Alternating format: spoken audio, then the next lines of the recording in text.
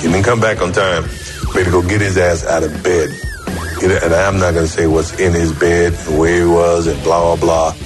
There's a knock on the door. It's Michael Jordan. And I hid. I didn't want him to see me like that, so I'm just hiding behind the couch with covers over me.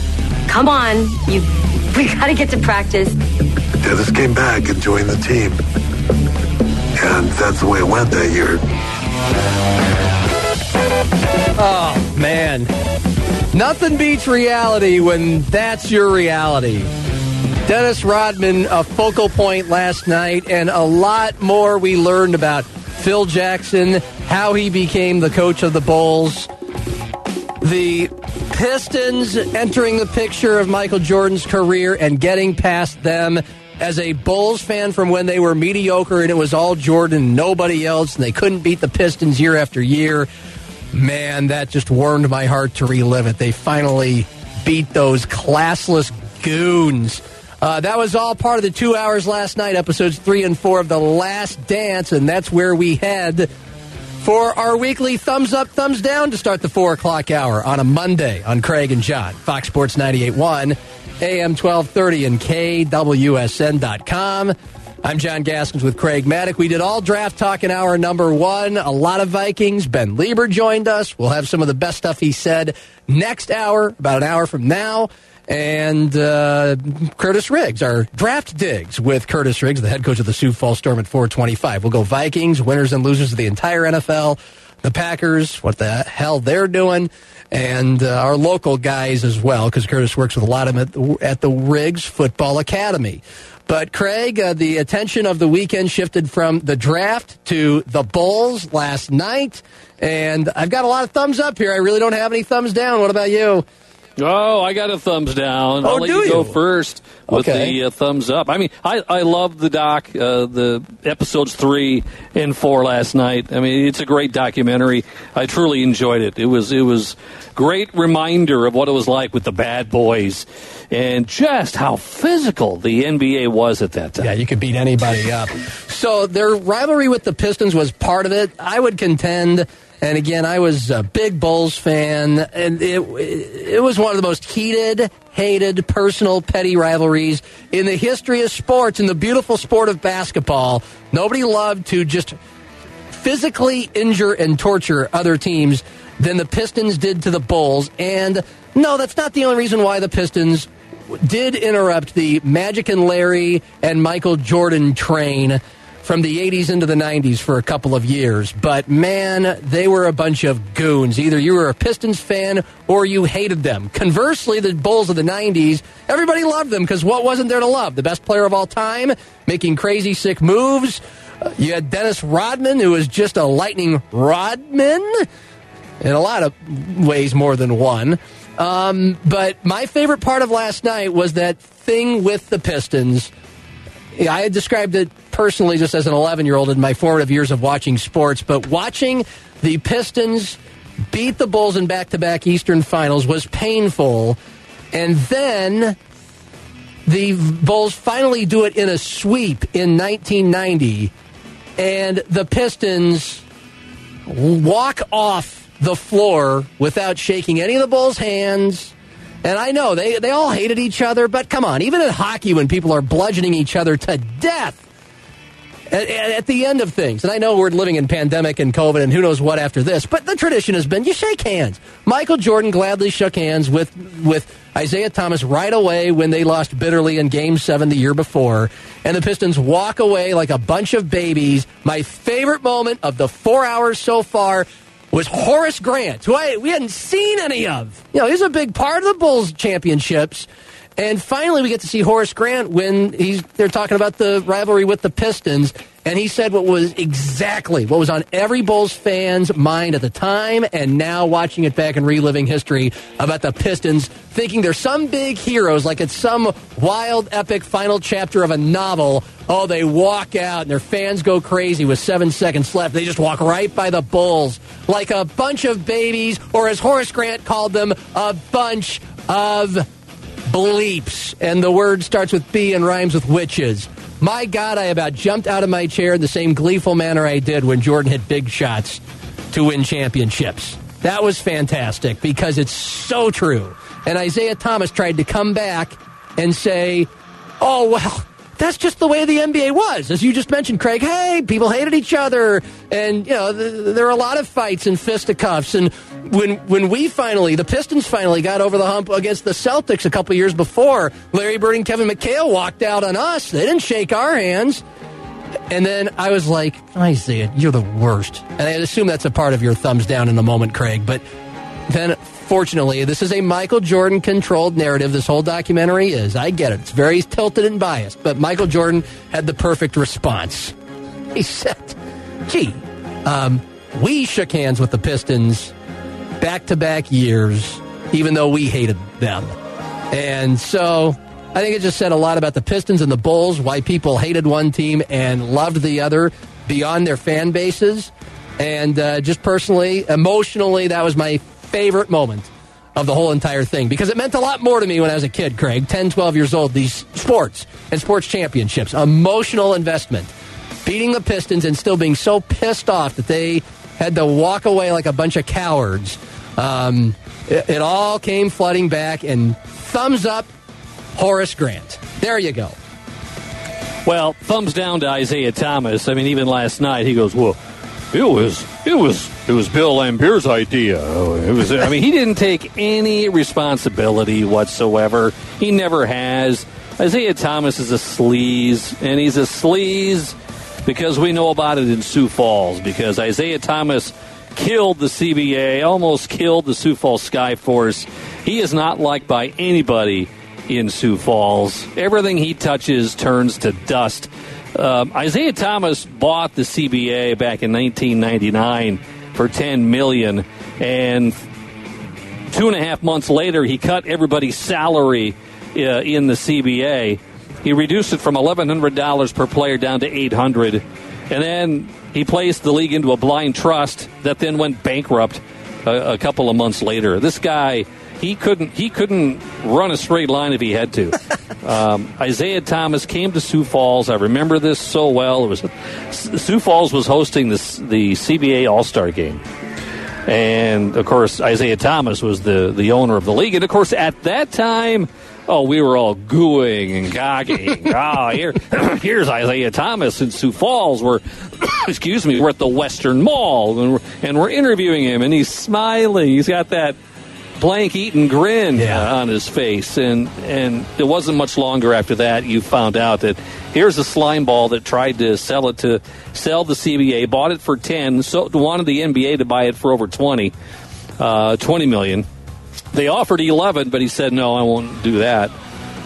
So he lost his butt, and then, of course, he became the coach of Indiana, which, how'd that go for you on that one? But it was so interesting last night that Isaiah Thomas, he was a great player, but off the court, what a sleazeball. Yeah, and he did it all, as you mentioned, Craig, with a bleep-eating grin on his face. And I'm watching this with Gilbert last night, and when Isaiah Thomas, when they kept cutting to him in this Pistons rivalry part of the Bulls documentary, Gilbert says, I always liked Isaiah Thomas. He's just so classy. And I had two choices in my brain. I could stop the film right there, Craig, and explain everything you just did, but probably with more naughty words and anger. And to tell Gilbert who Isaiah Thomas really is. But I chose option B, and I think you're proud of me this for Craig. I just bit my tongue, bit my lips, and let the documentary keep rolling and just let Gilbert think that. Yeah, sometimes you just got to do that. Sometimes you just got to let it go and just let it go. Water under the bridge. It's just not worth explaining, but he is a fake and a sleaze, one of the worst. And those are the worst. Some people just, you look at them like Jerry Krause, the villain in this whole thing, the Bulls GM. But again, hell of a GM, by the way. He put all that team together. It wasn't just Michael Jordan, and he decided on Phil Jackson as the head coach at one point. But of course, his downfall was starting the downfall by thinking it was all about him and breaking the team up. But Jerry Krause, at the very least, he looks it, he walks it, he almost struts it. I'm a sleaze. You know, take it or leave it. But Isaiah Thomas, those are the worst kind, when you're just kind of a wolf in sheep's clothes like Isaiah Thomas, and everything's just said with a nice smile on your face, with such eloquence and highfalutin vocabulary, and, just so graceful. No, that's not who you are. Well, it's that time. And all of us in Sioux Falls, all of us in the media at the time. Yeah. At the time, here is a NBA champion, and now the owner of the CBA in little old Sioux Falls. We're at the Western Mall, and it is hook, line, and sinker. He's got the hook out, and we are bobbing for it. Yep. And then it was just a couple of months later, we found out what kind of a sleazeball that he was, or still is. Yeah. Stu Whitney did not agree with that. Go read his timeline if you want the other side of the story. Not so much with Isaiah, but with the Pistons. Stu was upset that they only showed one Pistons bucket during the whole Bulls series. I wonder if Stu saw the Bad Boys series that they did on the Pistons, which I loved as well. They were compelling. I saw it. Yeah, it was great. They were compelling. It almost endeared you to how big of goons they were. But, they were kind of the anti-establishment, and they crashed the party, and they were badasses and all of that. But in the Pistons documentary, boy, they just glossed over the fact that the Bulls finally got the better of them and swept them, and the Pistons just walked off the court like a bunch of babies. I was also reading that, hey, this Bulls documentary, slanted and controlled by Michael Jordan, well, that never mentioned the kinds of nasty things the Bulls were saying about the Pistons before Game 4. And I was going to do some diligence and read up on that. I didn't. Who cares what they said?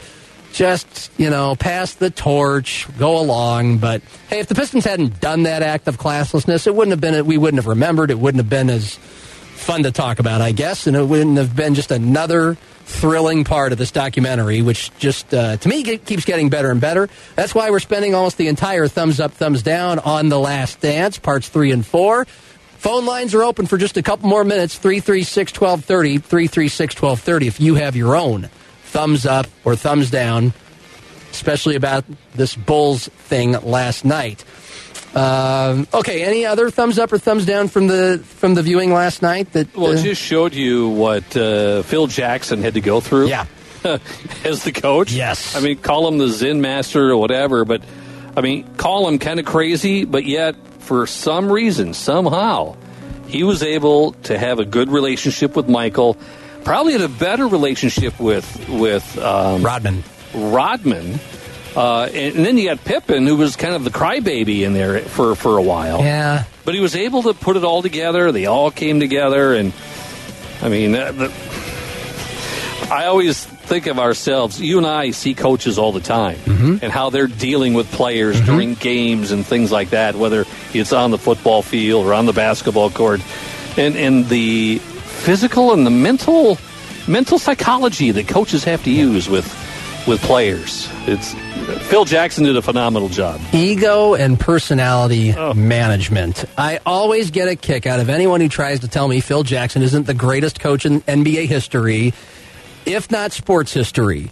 And I get it. He had Michael Jordan during one run of 6 titles, and he was loaded with Pippen, who's one of the 50 best ever, and Dennis Rodman. And I get it. He had Kobe and Shaq in his second round, and if he was coaching in Atlanta or Cleveland, he wouldn't have won nearly as many titles. That's true. But I always throw this back, and I have for 20 years at people who downplay Phil Jackson's worth because of the talent he got to work with, and it's like he just rolled the ball out.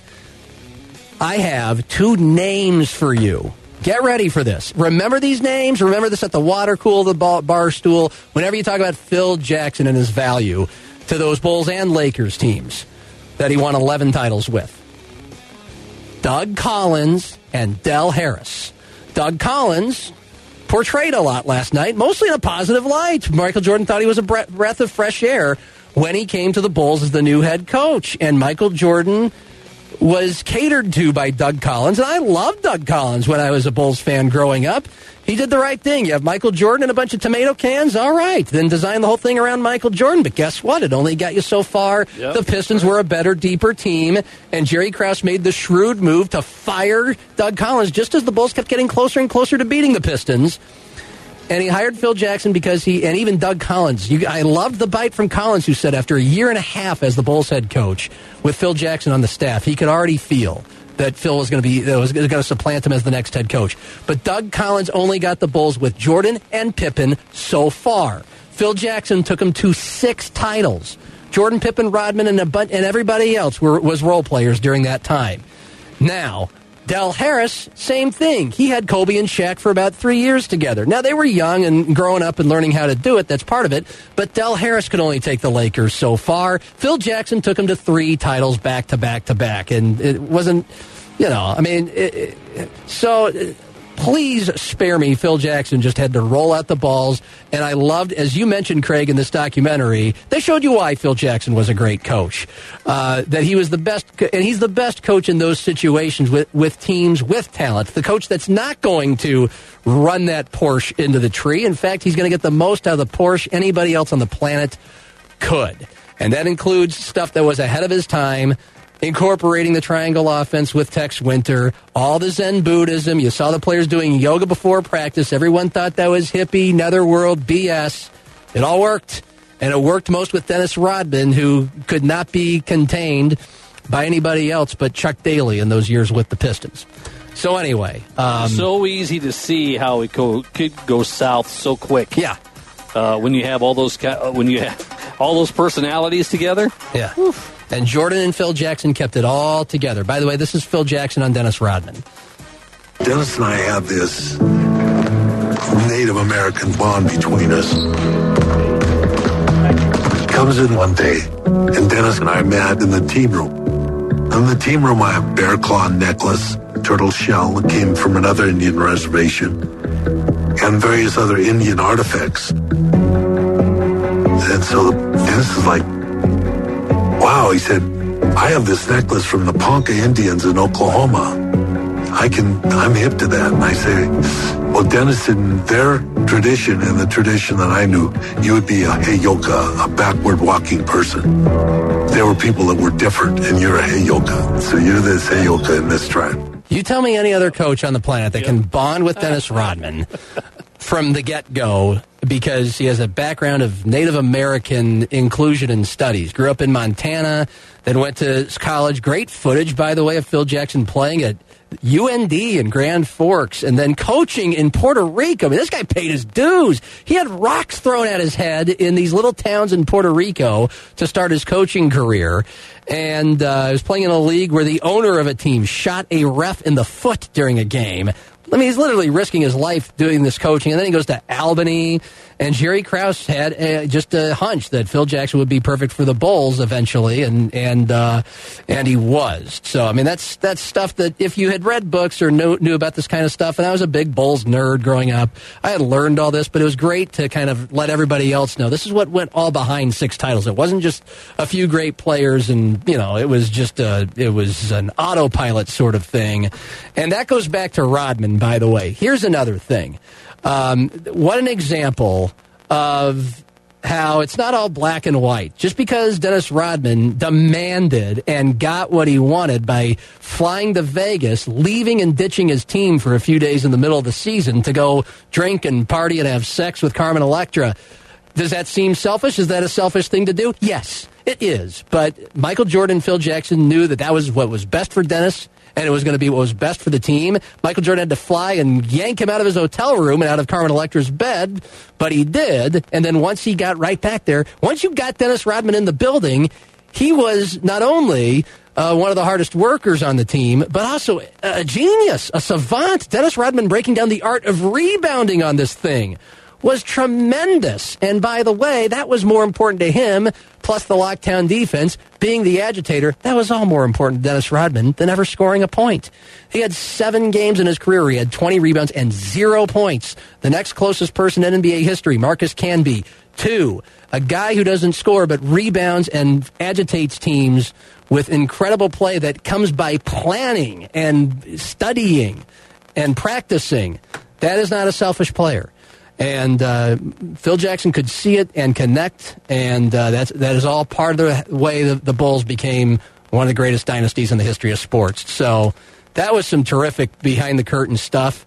And I also like what Matt Zimmer tweeted about Doug Collins. Back to Doug Collins, the guy before Phil Jackson, trying to explain after a game where the Bulls beat the Pistons on a last-second Michael Jordan bucket. You know, what was the play? What was the strategy going on, drawing it up? And Doug Collins said it was our get the F out of the way and let Michael score play. And as Matt Zimmer tweeted, coaches don't say that anymore because every moment of these press conferences are now videoed and recorded live and tweeted about, and it was actually kind of a look back at a more innocent and more fun time in that sort of way. So it was excellent. Anything else to add about last night? Nope, it was good. Can't wait for the next ones. Yeah. All right. And Michael with that trophy in year number 7 in the league. I mean, people forget it. Did not come easy for the Bulls or for him. For Bulls fans like me, didn't hop on the gravy train. Wasn't a bandwagoner. He as a player, me as a fan, watched them suffer through mediocrity and being good, not great, and choking and losing to the Pistons over and over again, and finally breaking through and beating Magic Johnson. Michael Jordan holding that trophy after 7 years of trying. And being called not a great winner, a great player, not a winner. One of the best, most iconic images in sports. Sports Talk with Craig and John. All right, let's get back to the draft. Curtis Riggs, if he thought the Vikings were an A+, like a lot of evaluators did, if the Packers were a D-, like a lot of evaluators did, and everything in between, winners and losers, and our local kids and where they're going, and if they'll pan out as NFL players. Next on Fox Sports 98.1, AM 1230, KWSN.com. Can't hear the show on the radio? No problem. We're always live at KWSN.com and on the free, easy to download KWSN mobile app.